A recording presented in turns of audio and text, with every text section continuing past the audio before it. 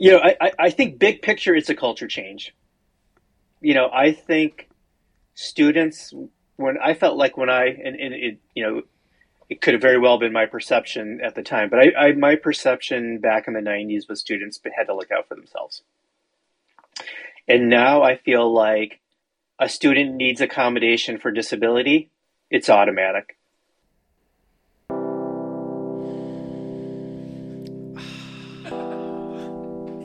Say, kid, what do you want to be when you grow up?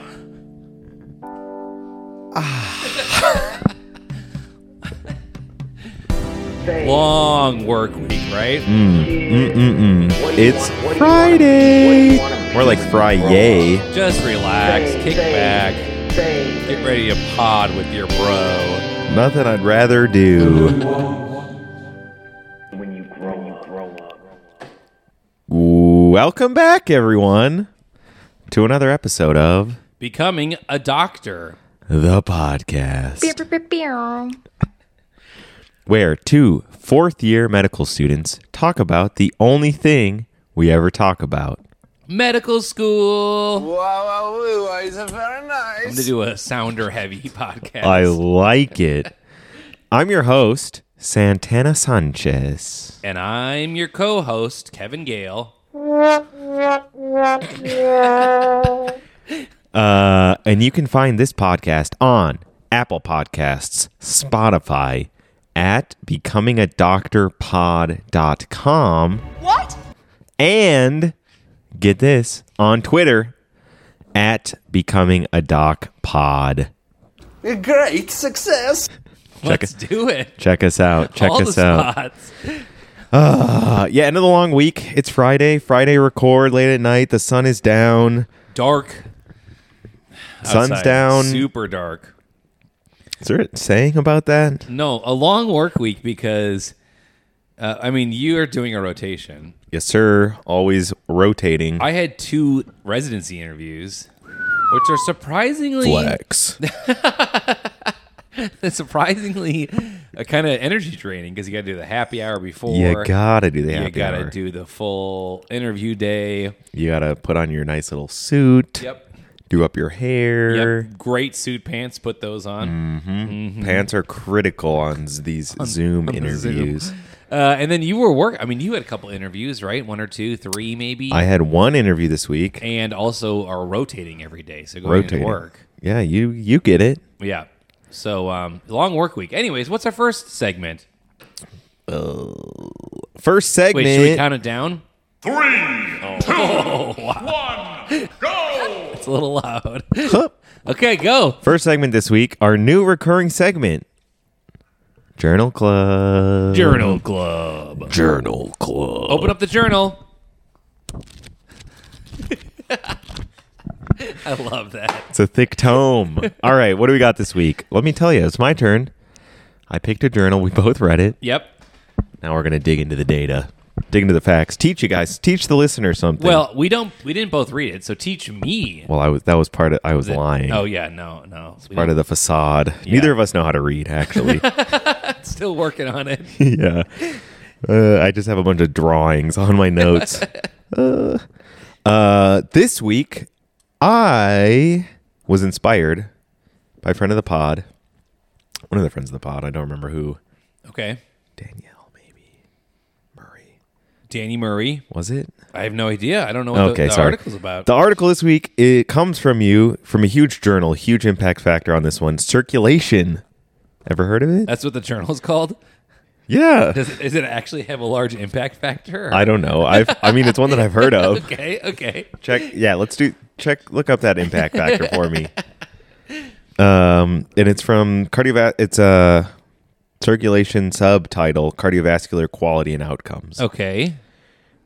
It's a very complicated subtitle. Title of the article, Dog Ownership and Survival, a systematic review and meta-analysis. Okay. What's the conclusion? Background. Oh, yeah. Read the whole thing. Give me Dog the notes ownership has been associated with decreased cardiovascular risk. right. Baloney. That's right out of the gate. They're coming in hot. Did you know that before reading this? No, I always suspected. Okay. the dog I would think goes. your cortisol levels would be skyrocketed, higher cardiovascular risk. No, that's Clearly, that's me being wrong. yeah. There you go. Recent reports have suggested an association of dog companionship with lower blood pressure, improved lipid profile, and diminished sympathetic. Sorry, I lost my place. Sympathetic response to stress. So the exact opposite of what you. Yeah, hypothesized. exactly. For real? Yep. This is shocking to me. So they did. This is basically a lit review. They looked at studies published over a huge period, 1950 to 2019. Okay. 70 years of Don't leave studies. out a year. What? Nothing. Yeah.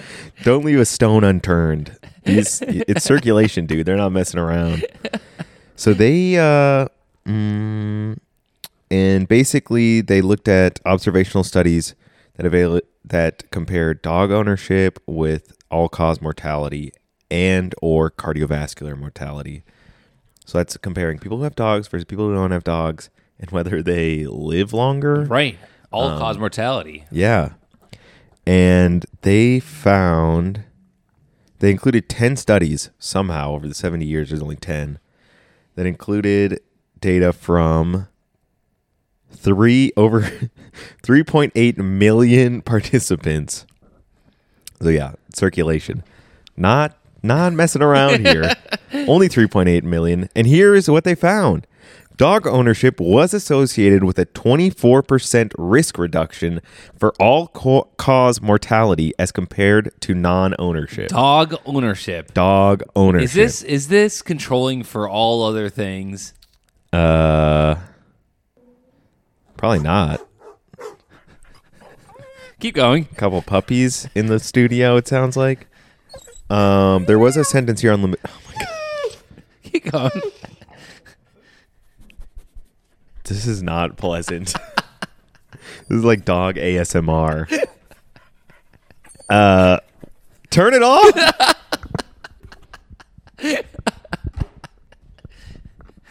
Kevin doesn't understand dogs. Keep going. What else did they Not find? not to throw you under the bus. So that was it. Notably, in individuals with prior coronary events, living in a home with a dog was associated with an even more pronounced risk reduction for all-cause mortality. Unbelievable. Looks like it was 35. Oh my god. We're not talking about cats, Kevin. Get off of YouTube. Sorry. Moreover, when the analysis was restricted to studies evaluating cardiovascular mortality,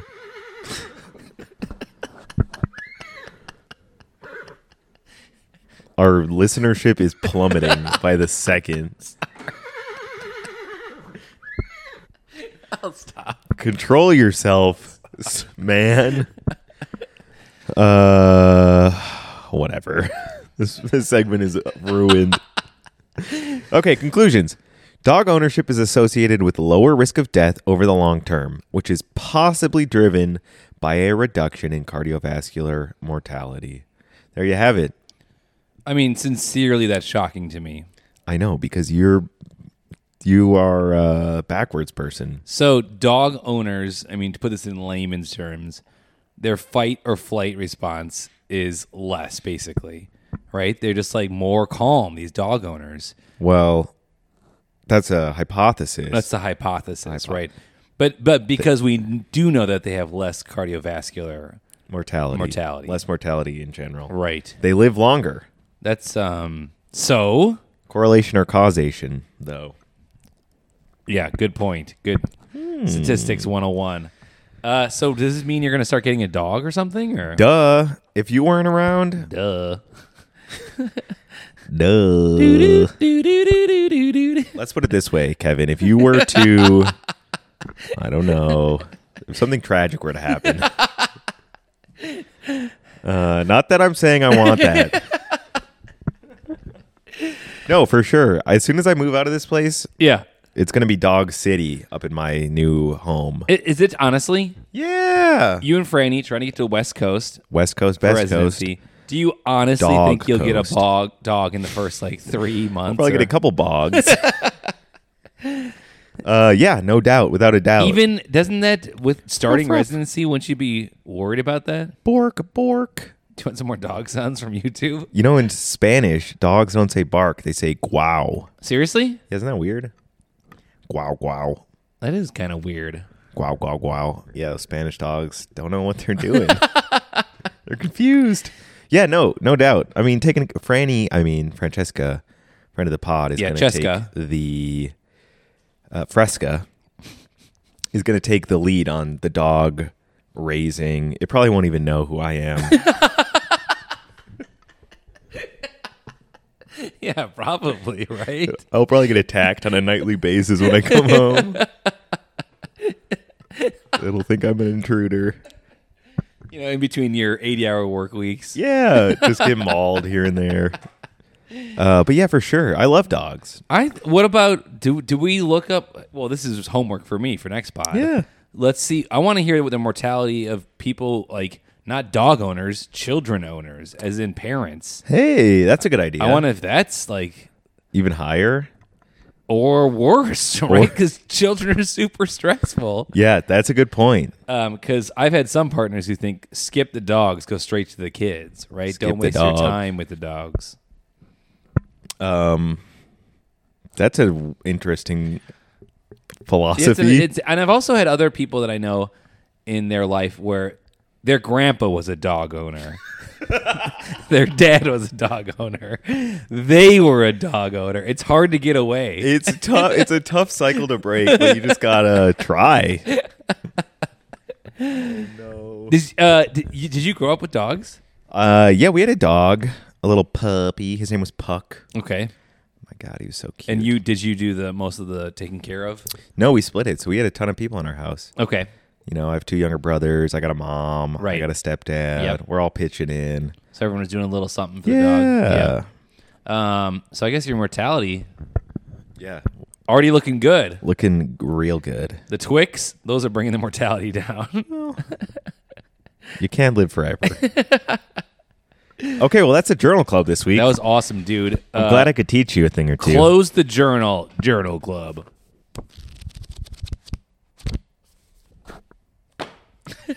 Closed.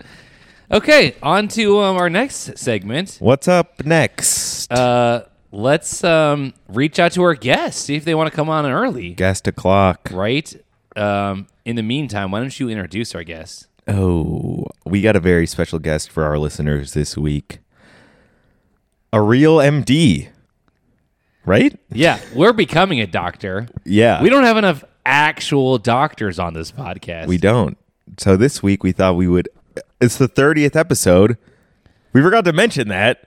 Wow. We were supposed to make a big deal about it. Let's do it right now. It's the 30th episode. Dirty 30. That's what people say, right? Yeah, for sure.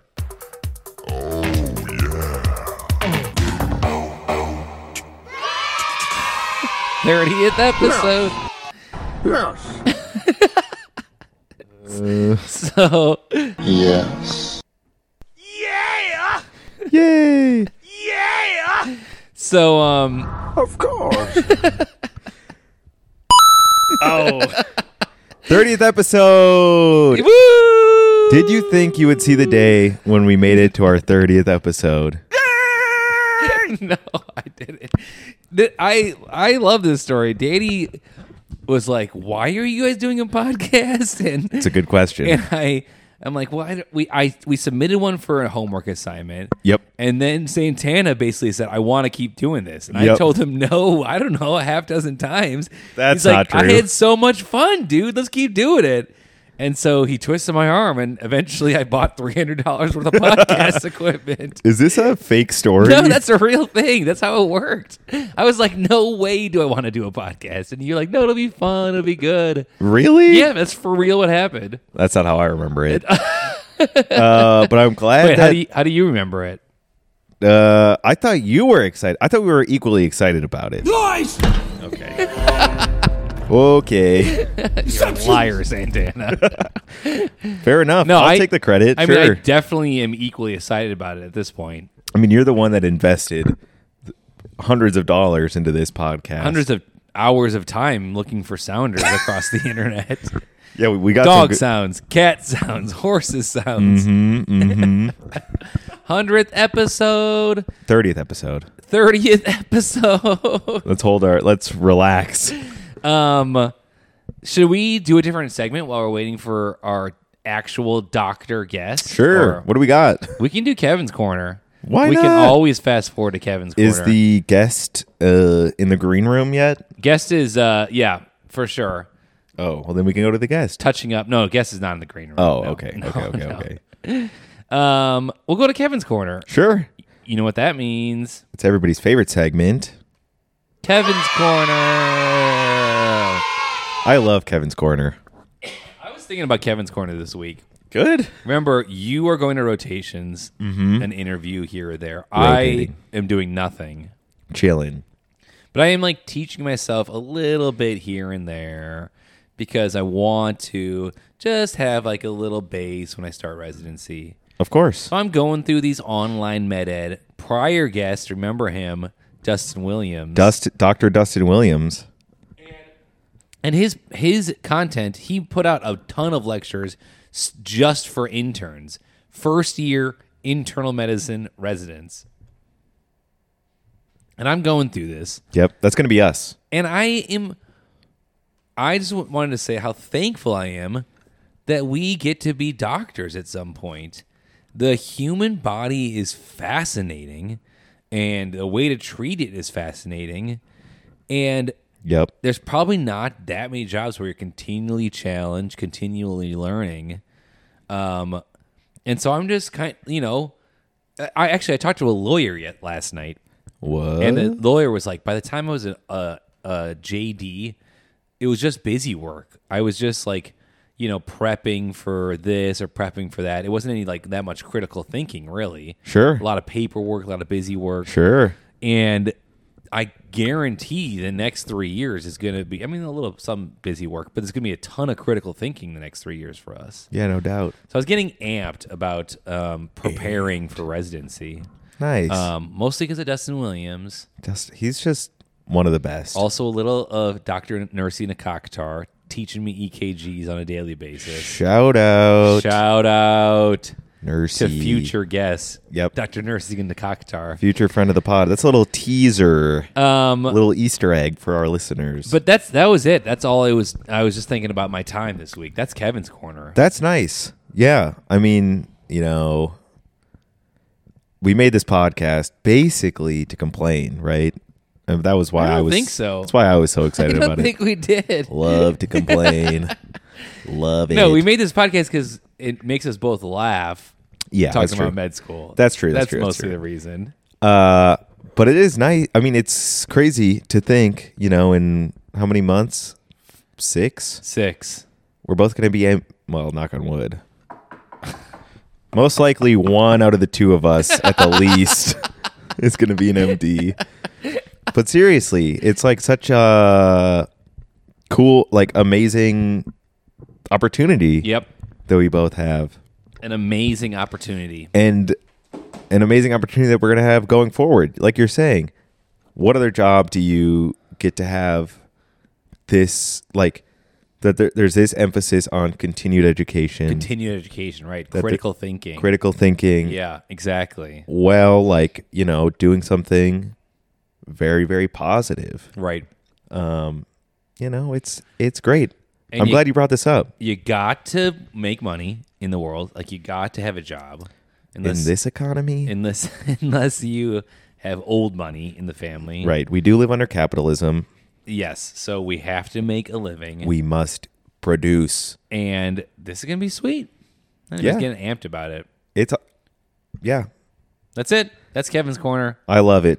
Being grateful, Yeah. being excited, looking forward. Yeah. And keep that energy going into residency, right? Keep that energy. Day one, we both want to be positive and refreshed and also feel like we have like a little baseline, like a little base coming in. Yeah, and I think we do. I'd say at least 1 out of 2 of us will be MDs. Yeah, 1 out of the 2 of us has a good base. At least.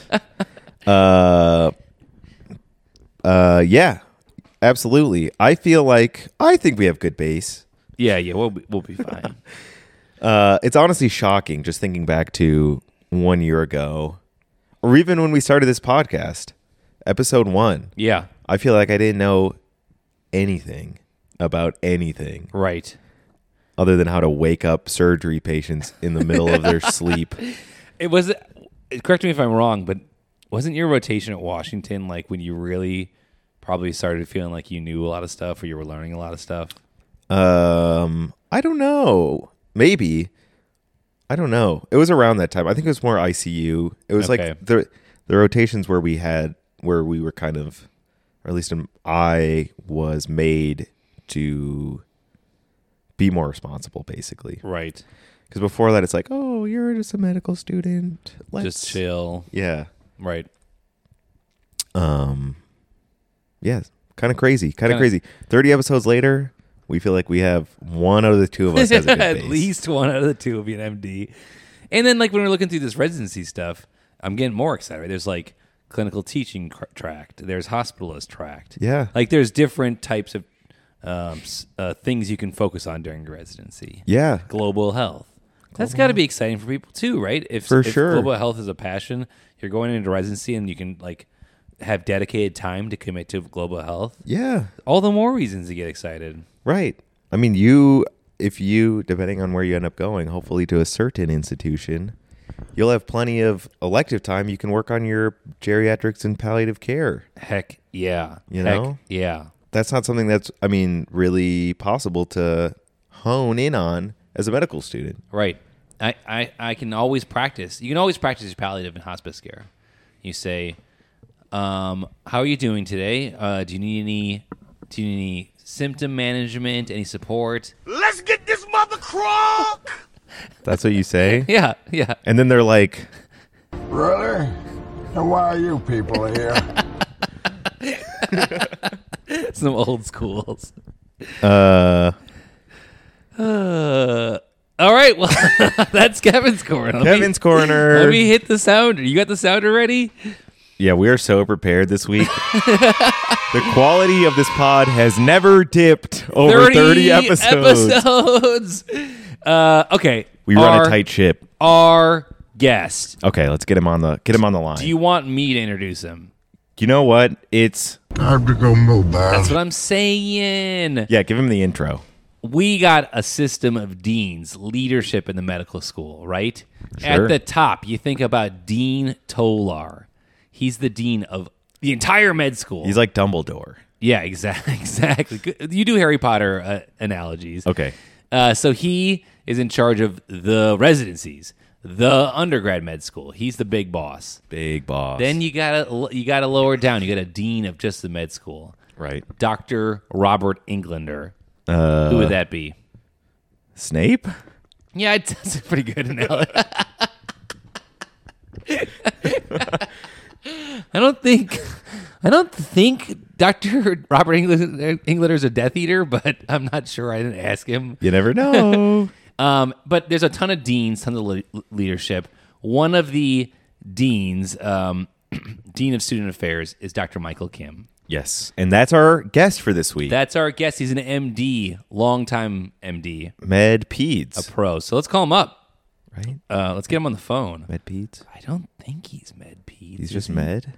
I don't know. Edit this out. Edit this out. Well- Edit point. We'll have to ask him about it. Yikes. Thankfully, he has an iPhone, so we can, I have to go move, man. That's what I'm saying. Okay. Over. Hello? Hey, how's it going? Hi. Dr. Michael Kim. What's up? Do you recognize Santana's voice over there? Hello. Hello. Hello. Welcome to the pod. Okay, great. Thank you for inviting me. Of course. As I know you were excited today, but at 7:31 p.m. on a Friday, are you having any regrets about coming onto this podcast? Never. No way.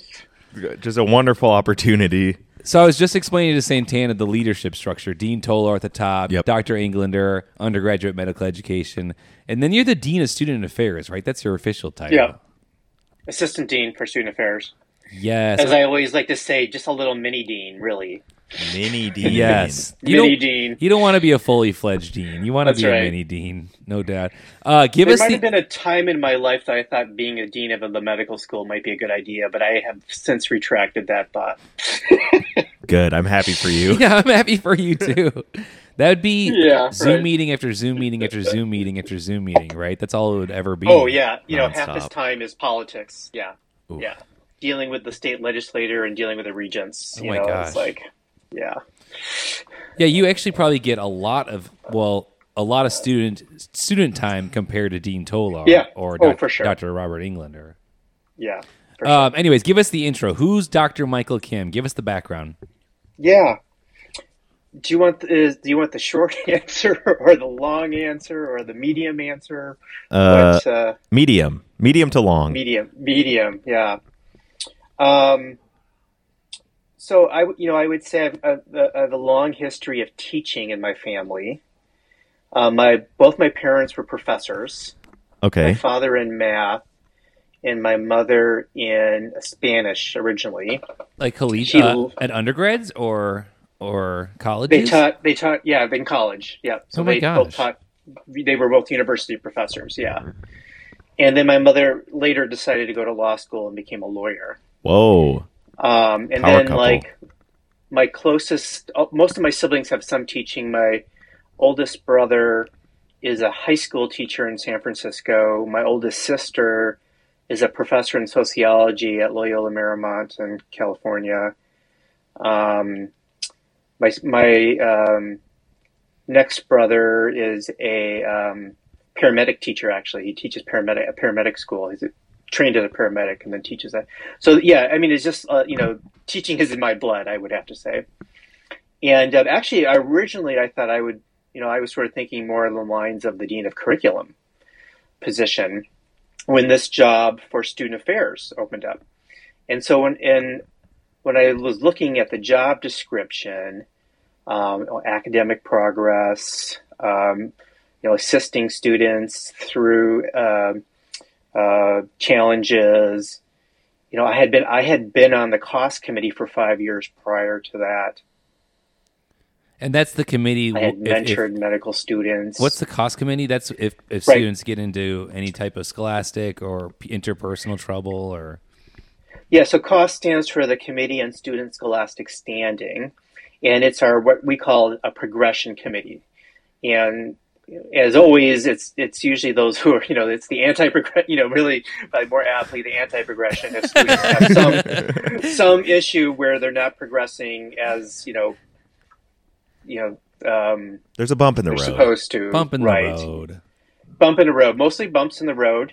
We see a lot of students, and the majority do just fine and go on to residency. But fail a course or fail a step exam or get a DWI, or have severe mental health breakdowns.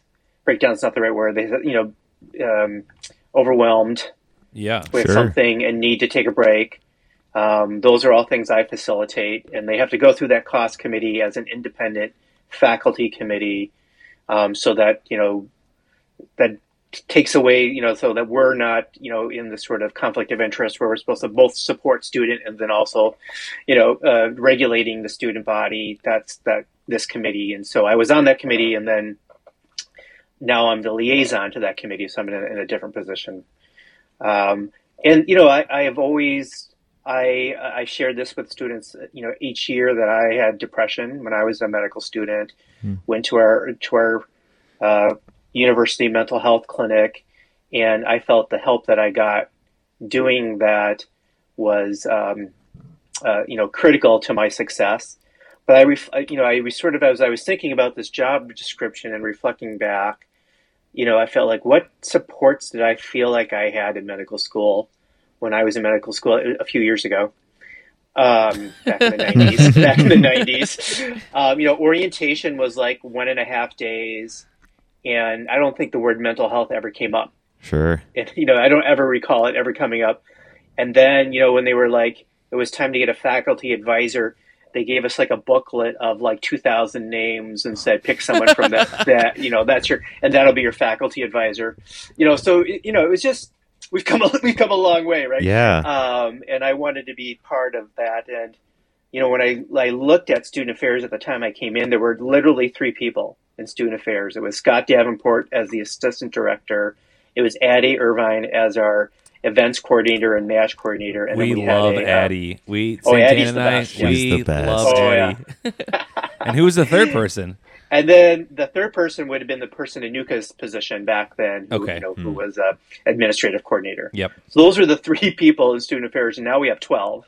In fact, we just added a 13th position with our fellow, our new fellow in clinical psychology. And so we've come a long way in the last 5 years, and I'm very proud of the fact that we've built up a much better student support and success program in student affairs. Yeah, that's definitely something to be proud of. That's awesome. What is the one? What comes to mind is the thing you're most proud of in your tenure as Dean of Student Affairs? I think big picture, it's a culture change. I think students, it could have very well been my perception at the time, but my perception back in the 90s was students had to look out for themselves. Sure. Mm-hmm. And now I feel like, a student needs accommodation for disability, it's automatic. 100%. 100%. Yeah. A student is in distress over anxiety or depression. We have a path for that leads to student success. We have academic advisors who are there to really facilitate and, be a facilitator for the students in their journey. And then obviously, all the resources of the Office of Learner Development and both helping with students, academics and also with mental health has just been awesome. And now our career development, our career development program. And so I think we've just created this sense of like, acknowledge that med school is tough. And there, I think there's reasons why it's tough, and some of those are good things because there's a lot to learn in a short period of time. Mm-hmm. And there are 3,000 faculty and 1,000 students, 1,000 residents that you all have to interact with, and that makes it messy, very messy. Mm-hmm. But I think the culture is that students should be supported through the process. And, we still have a lot to do. I'm definitely not saying we fixed it and we're done. But I'm glad that I feel like the culture has shifted, that supporting students is the focus. I love that. I don't know how often you hear it, but I feel like there's a ton of support as a student, right? And including yourself as a mentor. But if you're not available, I can go knock on the door of a bridge counselor, like a trained psychologist, and get an appointment in 48 hours. I just emailed Addie Irvin, our academic advisor, and the next day I was meeting with her on Zoom to get advice on the 4th year. I mean, there's so much support. So yeah, I don't know. Santana, you think so too? I mean, yeah, absolutely. Yeah. What is your perspective? Yeah. Absolutely. I think that's one of the strengths of the university. I was recently meeting with like some pre-meds. They're like, what do you like about the U? And that definitely is one of the strengths, is that the people there and the kind of infrastructure that you guys have put in place really does feel supportive. And like, if I could envision a different medical school where if you did have a mental health crisis, where you would feel isolated and like you could face repercussions if you like reached out about that. And that's not the case at the U of M. I feel like you guys have done a very good job of making it clear that there are people there that are willing to come, that are there to help us progress through, this very challenging phase of our training. And we're doing it. We're progressing. We're almost there, Santana. One step at a Despite time. COVID Yeah. and Exactly. George Floyd's murder. And yeah, exactly. I'd say our school is pushing forward that kind of atmosphere change on a national level. Like we are on the ahead of the curve on that. Curriculum wise, we might be a little behind the curve, but that's coming too. That's We're coming catching down. up. We're catching up. Catching yeah. up. I do want to say, student participation in the development of all this was critical, right? I mean, when I first came in, I have to say I was like, okay, we're going to build this well-being program, and students said, hey, doing more yoga is not it. Sure. It's not going to solve our problems. And we said, okay, we'll go back to the drawing board and figure this out. So, without that feedback from students and,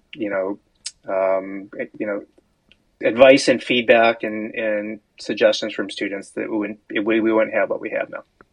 Love it. And actually, it's good because Santana hates yoga. I'm looking at him so inflexible over there. Wow. Way to just call me out like that. The man can't touch his toes. That's a good intro. And then the other thing I wanted to you left this out, but you went to undergrad at the University of Minnesota. Boom. You went to medical school Boom. at the university. Yeah. You went to I'm a lifer. residency at the University of Minnesota. Yeah. Did you do med peds or just med for Yeah, I did residency? med peds, and then I also did a chief year. So I did a 5-year residency here. Ooh. My transcript is like 800 credits. So it's just like page after page. Yeah, so you're a gopher, born and bred, through and basic, through. through and through, 100%. Absolutely. Me too. Love the ghosts. That's cool. Aren't you leaving for residency? Yeah, we can't share where we're thinking about going to residency. That's off pod, Dr. Kim. I'll text you where Santana wants to end up. It's a secret. There we go.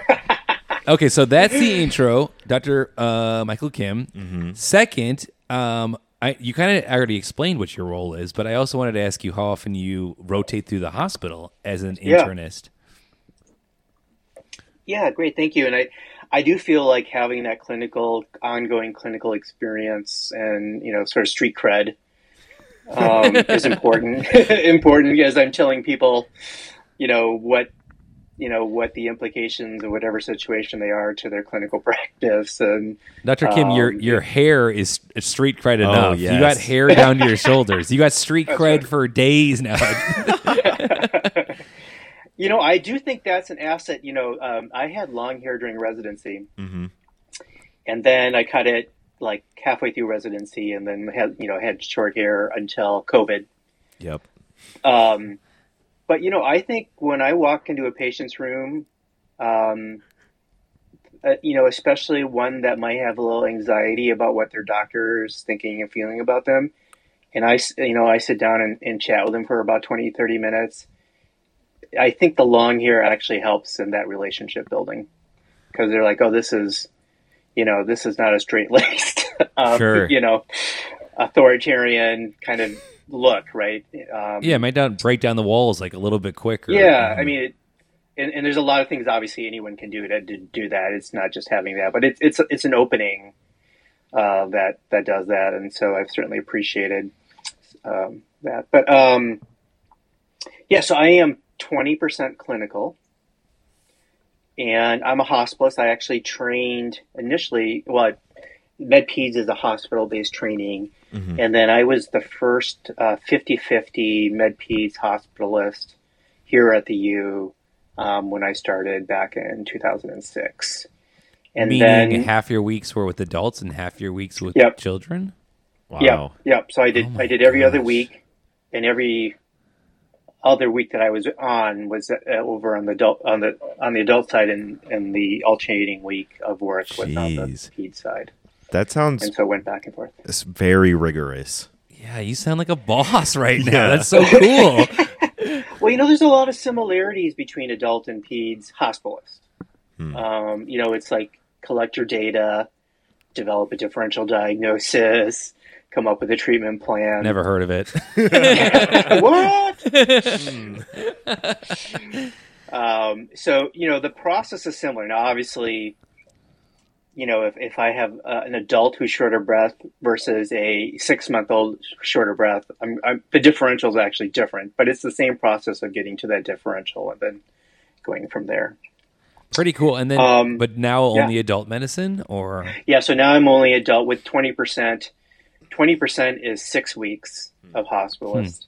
And so, like, doing 3 weeks on adult and 3 weeks on peds just did not make any sense. Yeah. And so I do all my 6 weeks now on adults. That's so cool. Neither of us have rotated with you. Have you rotated with Dr. Kim? No. That'd be so cool. I've seen him from a distance. Your hair makes you stand out very clearly on the wards.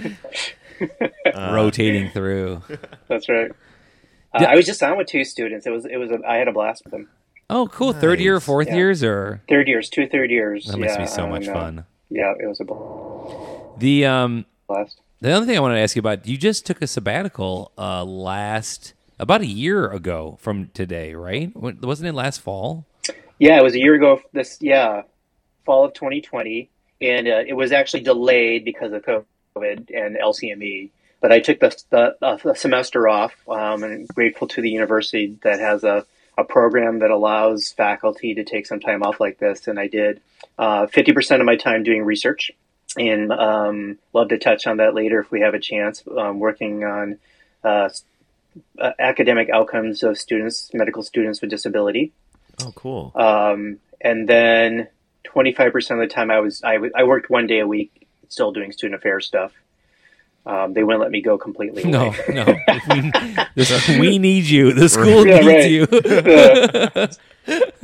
Especially with COVID going on and everything. And then 25% of my time was dedicated to wellness. Oh, so smart. Yeah, which was amazing. And I worked out pretty much every day for that semester, which has not happened in a long time before that. So nice. Got yoked. Yeah. And you also have a couple kiddos, right? So that's part of the wellness too, like connecting back with the family. Yeah, and they were all home because of oh my gosh, that's right. School. Yeah. So I have a 16-year-old, a 7-year-old, and a 4-year-old. Those are the ages now. And so it was a great opportunity also to spend a lot more time with them. What are the 7-year-old and 4-year-old going to be for Halloween? There we go.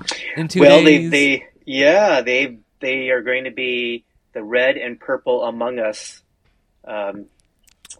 characters. Classic. Yeah. I am not familiar with that. What does that mean? Oh, Among Us is a fairly popular, handheld, like an iPhone game, or I think it's ubiquitous than others too. Mm-hmm. But where there's like 10 people on a spaceship, and 2 of them are saboteurs trying to kill off the other 8. And the 8 who are not saboteurs need to try to figure out who the killers are. And the killers need to be stealthy in how they're killing. And they win if they kill everybody, and the non-saboteurs win if they figure out who the saboteurs are. Sounds like a good game. It's a great game. I'm kind of worried that they're killing. Are they also watching Squid Game, Dr. Kim? Like, what are you doing with your kids? Yeah, right. Are you dressing up for Halloween too as the dad? I just took him to see the latest James Bond movie.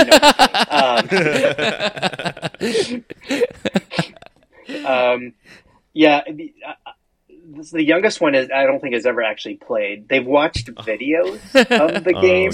Yep. The oldest has played a few times, or the 7-year-old. The 16-year-old got him into it. She was the one that. Oh, sure. She's the one that was playing it, and they were watching her. And so the 7-year-old has played, but mostly they've just watched videos of people playing it. This is how it's got, so. Yeah, are you dressing up as one of the characters as well on Sunday? I am not dressing up as one of the characters. I'm probably just going to go with an old standby. Which is? Conductor, train conductor, or Boogie Nights dancer, or something like that. Oh. Now that I would like to see. I mean, Santana and I are dressing up as Teletubbies. Yep. It's nice. Yes. Because which colors are you going to be? That's a great question. I'm Poe. That's the red Teletubby, as I'm sure you knew. And which one am I? I don't even know You're the name. Tinky Winky, dude. Tinky Winky, the purple Teletubby. The purple Teletubby. Come on. Yeah, you probably got figured this out, but we're roommates, so that's why we're dressing up together. Good. So that's great. You had sabbatically, had time to reconnect with the family, work on the that Do you was want to good. tell It us was about really the good. research? I know about the research, but you can tell Santana. Yeah, I'd love to hear about the it. outcomes. Yeah. So, I'll just preface this by saying, so about 10% of our students get accommodations, and it's mostly for what we call psychological disabilities, which are anxiety and depression. And the thing that I always like to emphasize is that people often don't associate depression and anxiety as being a disability, but it is classified as such by the CDC, and therefore the American with Disabilities Act, and sort of our need to support and provide accommodations is enforced by law for those, and so we are actually we have, I believe, the most students with accommodations, raw numbers, of any medical school in the country. Wow. That's cool. Yeah, and so as I was sort of pondering this one day, I'm like, I wonder, just pondering what are the outcomes, and I know, obviously, we know, the vast majority of those are successful because we have almost 100%, graduation rate. And so I'm like, well, but I wonder what the outcomes were in comparison. And I had reached out to Barb Blacklock, who's our disability resource liaison to the DRC, and she said, I know this researcher, Lisa Meeks. This is the kind of thing that she's interested in, and you should reach out. And I did. And, so Lisa and I have been on, Dr. Meeks have been on this 3-year journey together. And I joined her research lab, which is a virtual research lab. She has faculty and residents and students and pre-med students from across the country working on these issues. So, but we with her influence and guidance, we brought together 11 medical schools and combined the data of our students who get accommodations. And we looked at students who had graduated medical school with accommodations.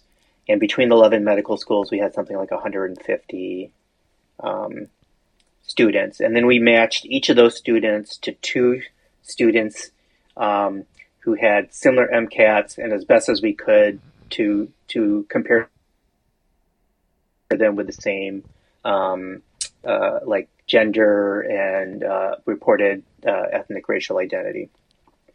And then we looked at step 1 scores, step 2 scores, time to graduation, match rates, and then whether they went into primary care or not were our main sort of academic outcomes.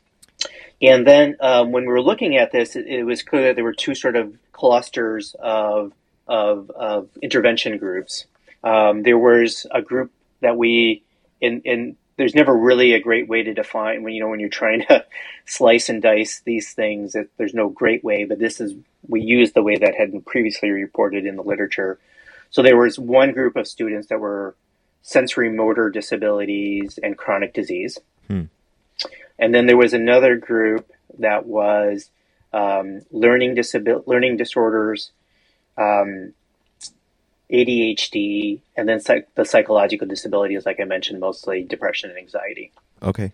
So interestingly, the students that had sensory motor disabilities or a chronic disease had outcomes similar to the match controls in terms of no significant difference in MCAT, or in step 1, no significant difference in step 2, and similar match outcomes.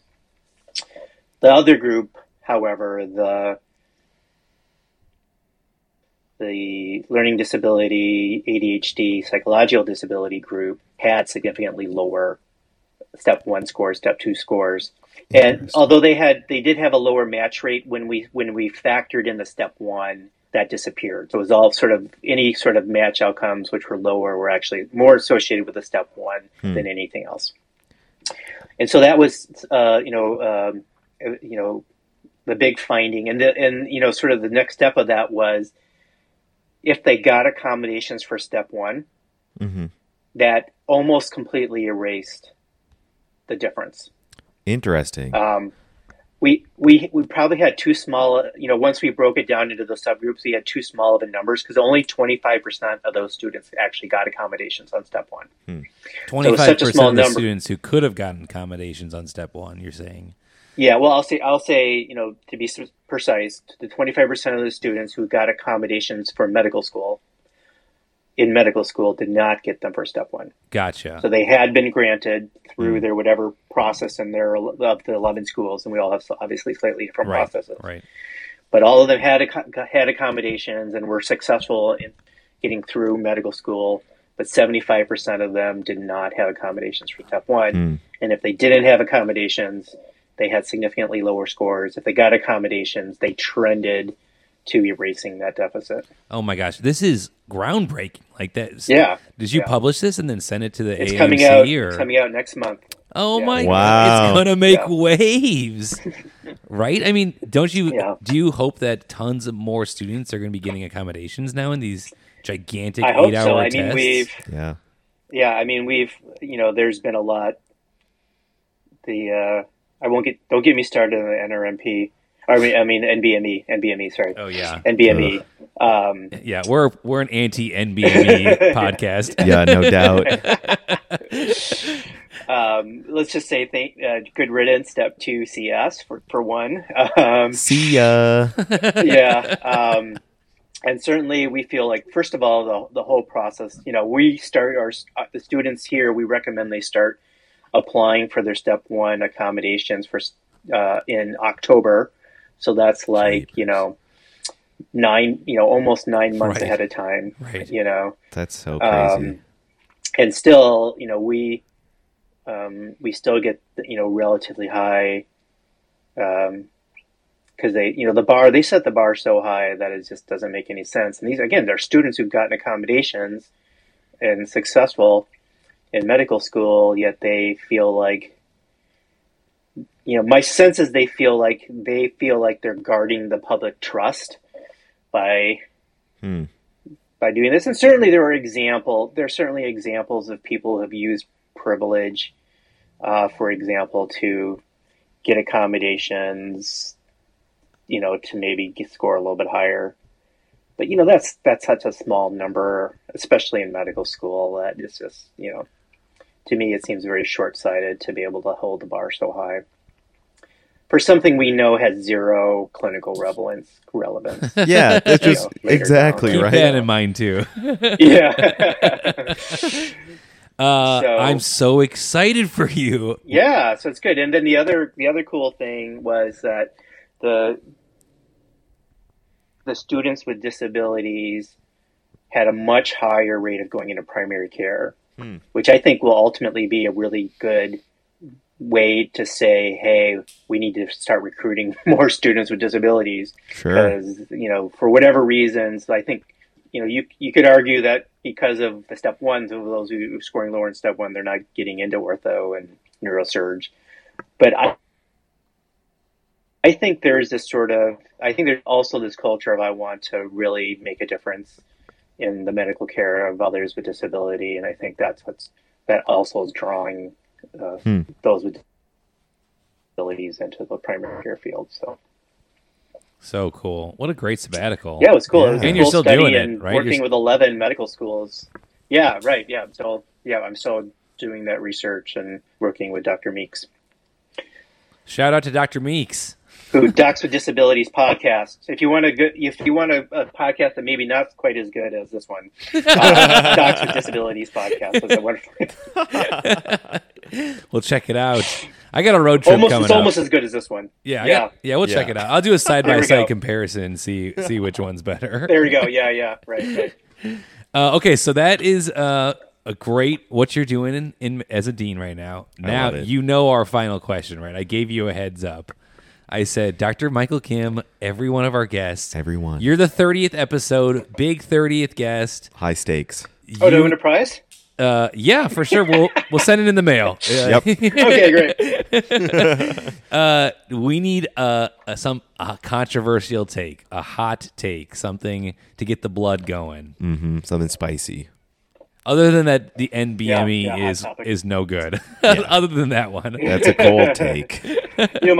when I was thinking about this, my hot topic was, the hot topic is we should think of students with disabilities in the same vein as a group of underrepresented. Now, it's not exactly the same, right? Because I don't want to, I think it's important to isolate out ethnic, racial, and social economic factors as being, reasons to be considered underrepresented. But I think disability really, and that there's evidence out there that practitioners with disabilities provide better care, and their colleagues provide better care too. And so my agitation, if I'm going to be the agitator, Yes. would be we need to be recruiting students with disabilities. We need to be going out there and doing pipeline programs and telling students with disabilities, we're going to support you through medical school and make sure you'll be successful. And we should be out there doing that. That's my agitation moment, based on the research that I'm doing. I like it. And so you're saying that there's evidence that physicians with disabilities make their entire practice provide a higher level of care.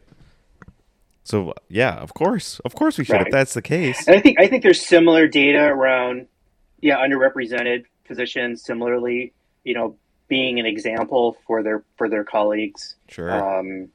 So I don't think it's a completely isolated disability, but the evidence, there's evidence out there supporting that. And I guess you're saying, we know that there are programs to get underrepresented minorities into residency, persons of color, underrepresented minorities. Yep. Right now, they're actively recruiting for residency programs, or there are pipeline programs for medical schools. Mm-hmm. But you're saying currently those are non-existent or few far between for persons with disabilities? Yeah. In fact, I just talked with a group of Stanford has this disability mentoring program it's a national program that they run. And so I was talking with students and pre-med students at this conference a few days ago, and they were like, we still are being told, like, these applicants with disabilities are being told in the application process, oh, that's great that you're interested in doing that. I don't think you can ever make clinical practice out of this, but you can help in some way. Is sometimes the attitude that they're sensing, and it's like, no, I can tell you, they can be great doctors and they provide great care, and we really should be recruiting them, not steering them away from clinical care, or like saying, well, I don't know how you're going to pass step one. Those should not be we know they can be successful, and students with disabilities. And again, I'm counting myself as a student who had depression when I was in med school. I'm counting myself as a success story, and we need to be recruiting them.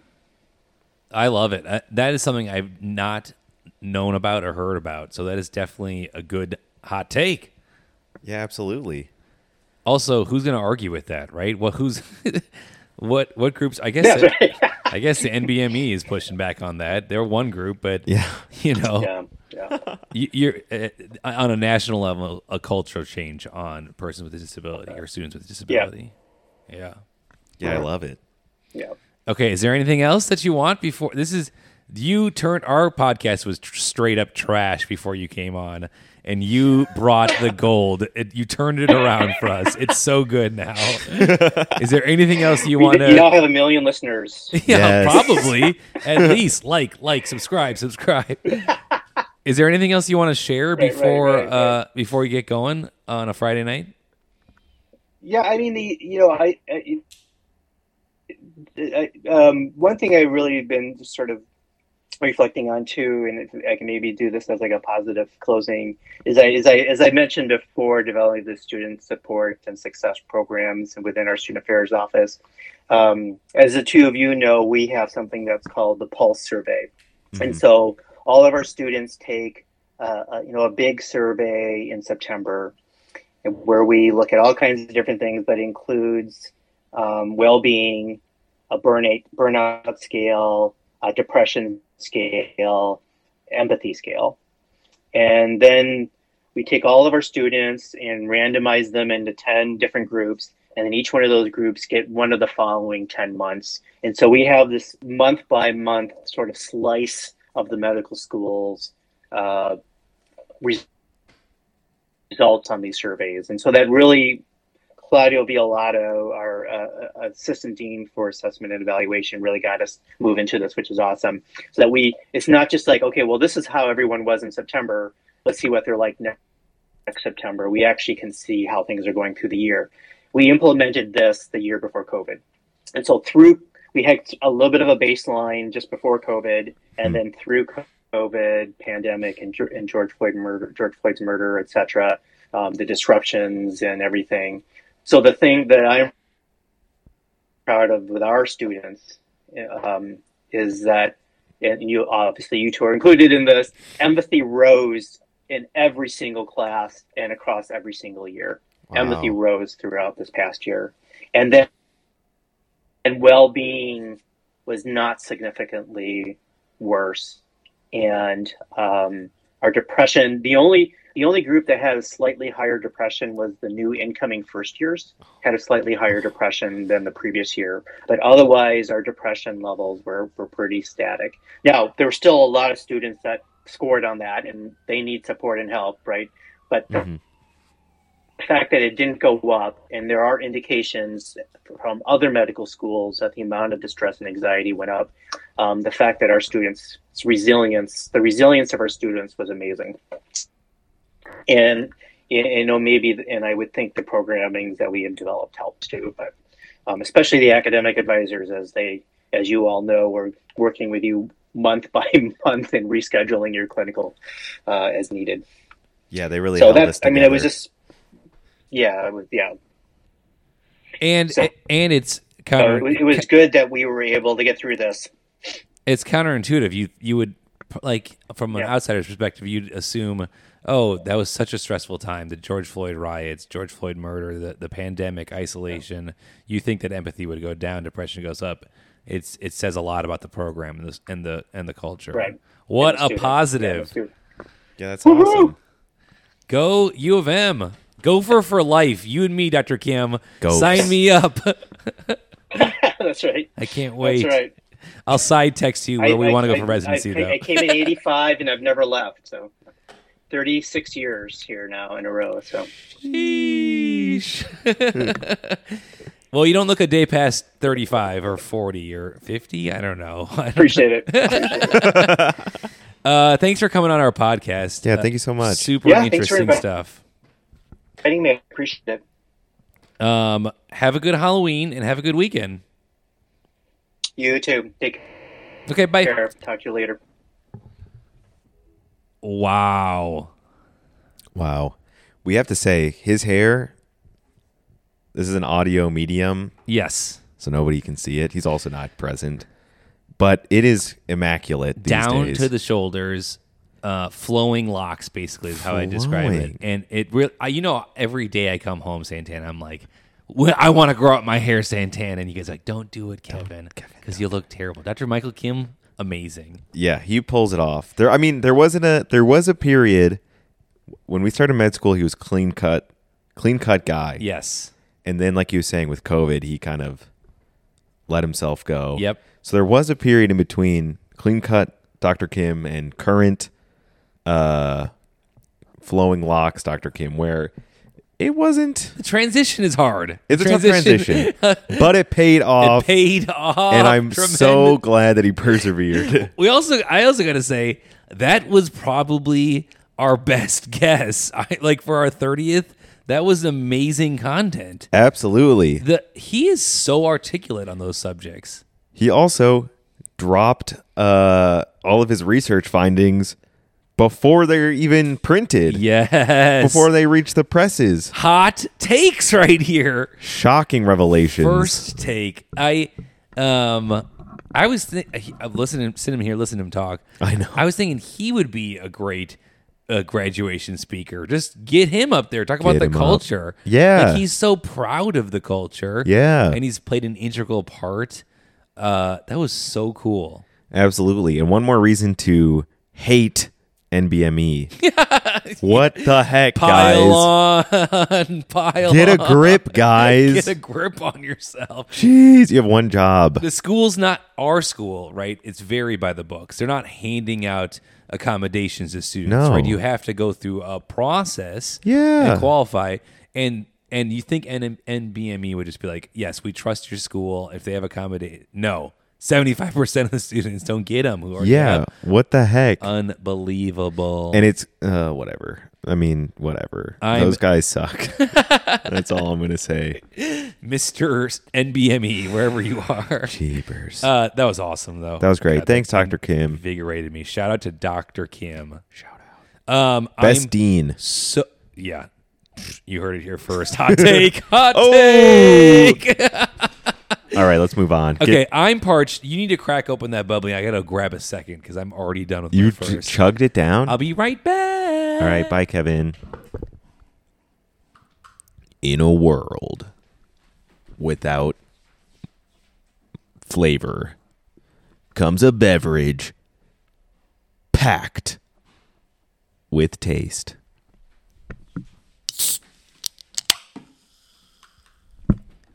Bubbly. I was walking to the kitchen. Your radio voice. You should get paid. It's amazing. You can pay me if you want. That'd be can- kind of nice. You can buy Dr. Kim's hair, your radio voice, and my overall looks. I mean, pure specimen. Game over.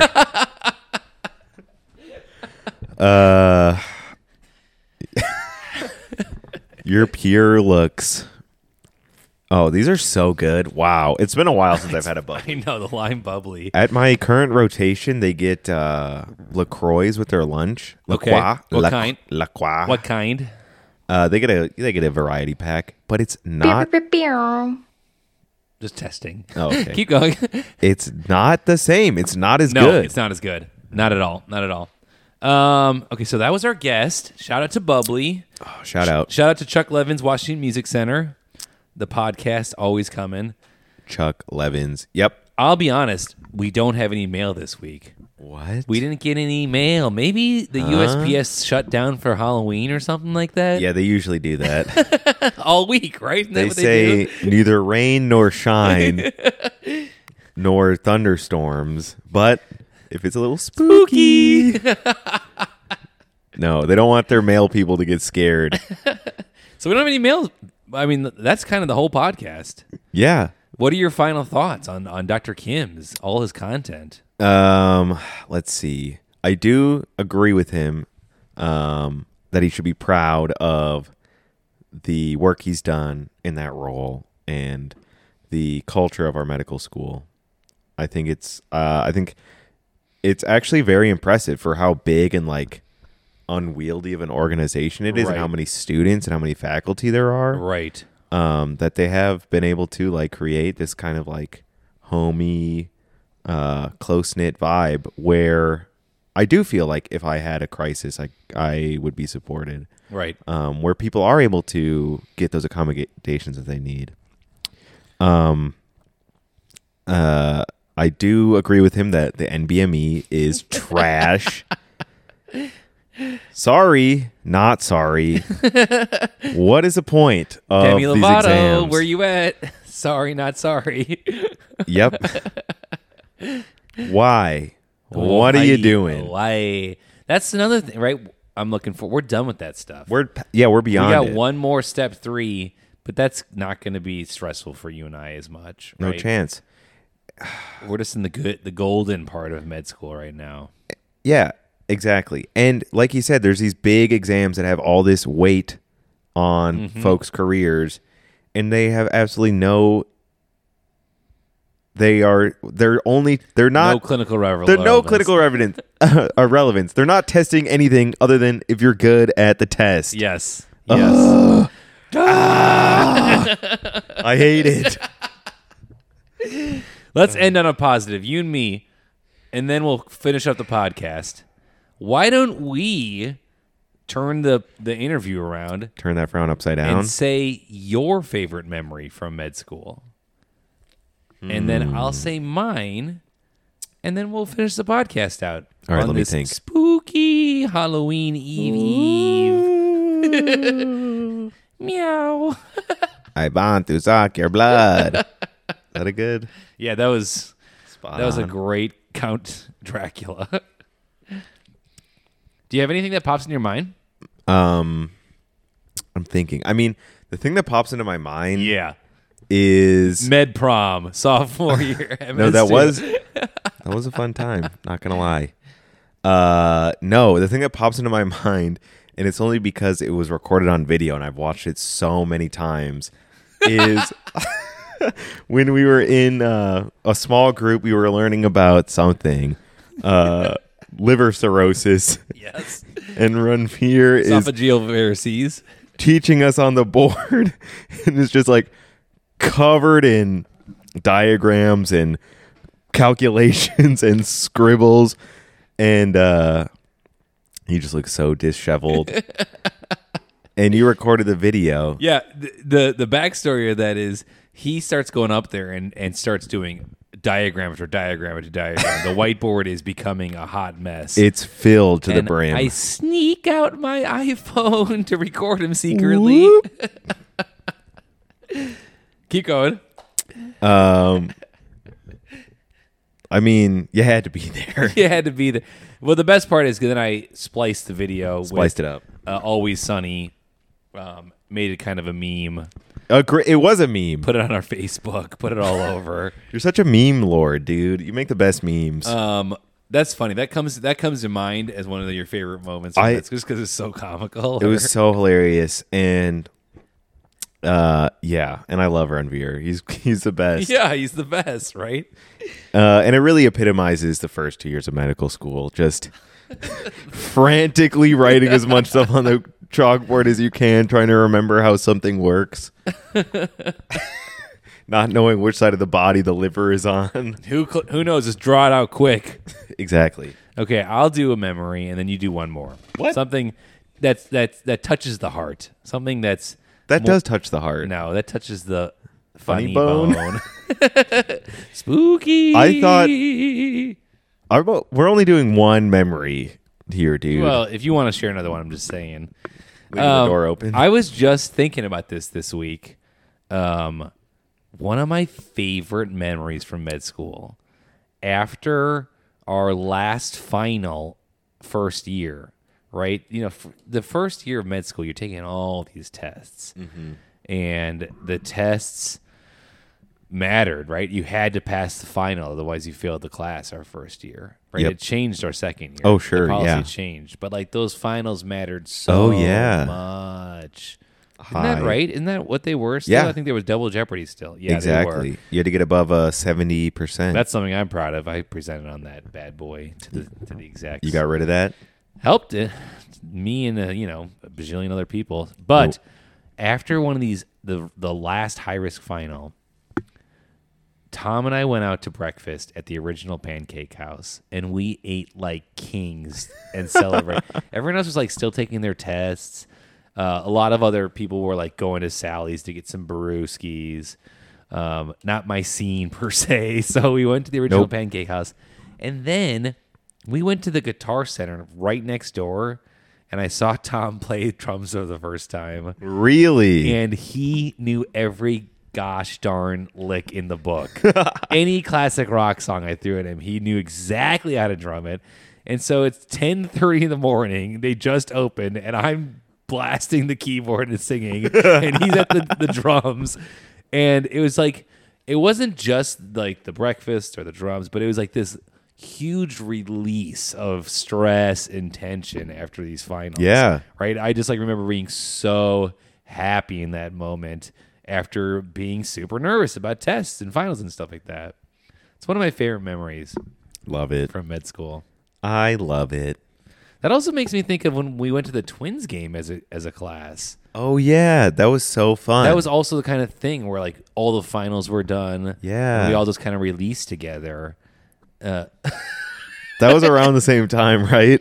Poor choice of words. We all we all celebrated together. Yeah. At the Twins game. Go Twins. That was the kind of the same thing. That also made me think of that was also a great memory. Like That was so great fun. weather. People were in a great That was your mood. idea too, right? Yes. Dang, best class president ever. Wow. Here and there. That was a blast. Those are the moments though, right? Like you work so hard. We all go through something very stressful and then you can celebrate together. Yeah. Some would say release together, but most people would say celebrate together. Yeah. I've heard it both ways. Any more memories before we wrap up the podcast? Favorite memories from med school? Favorite memories.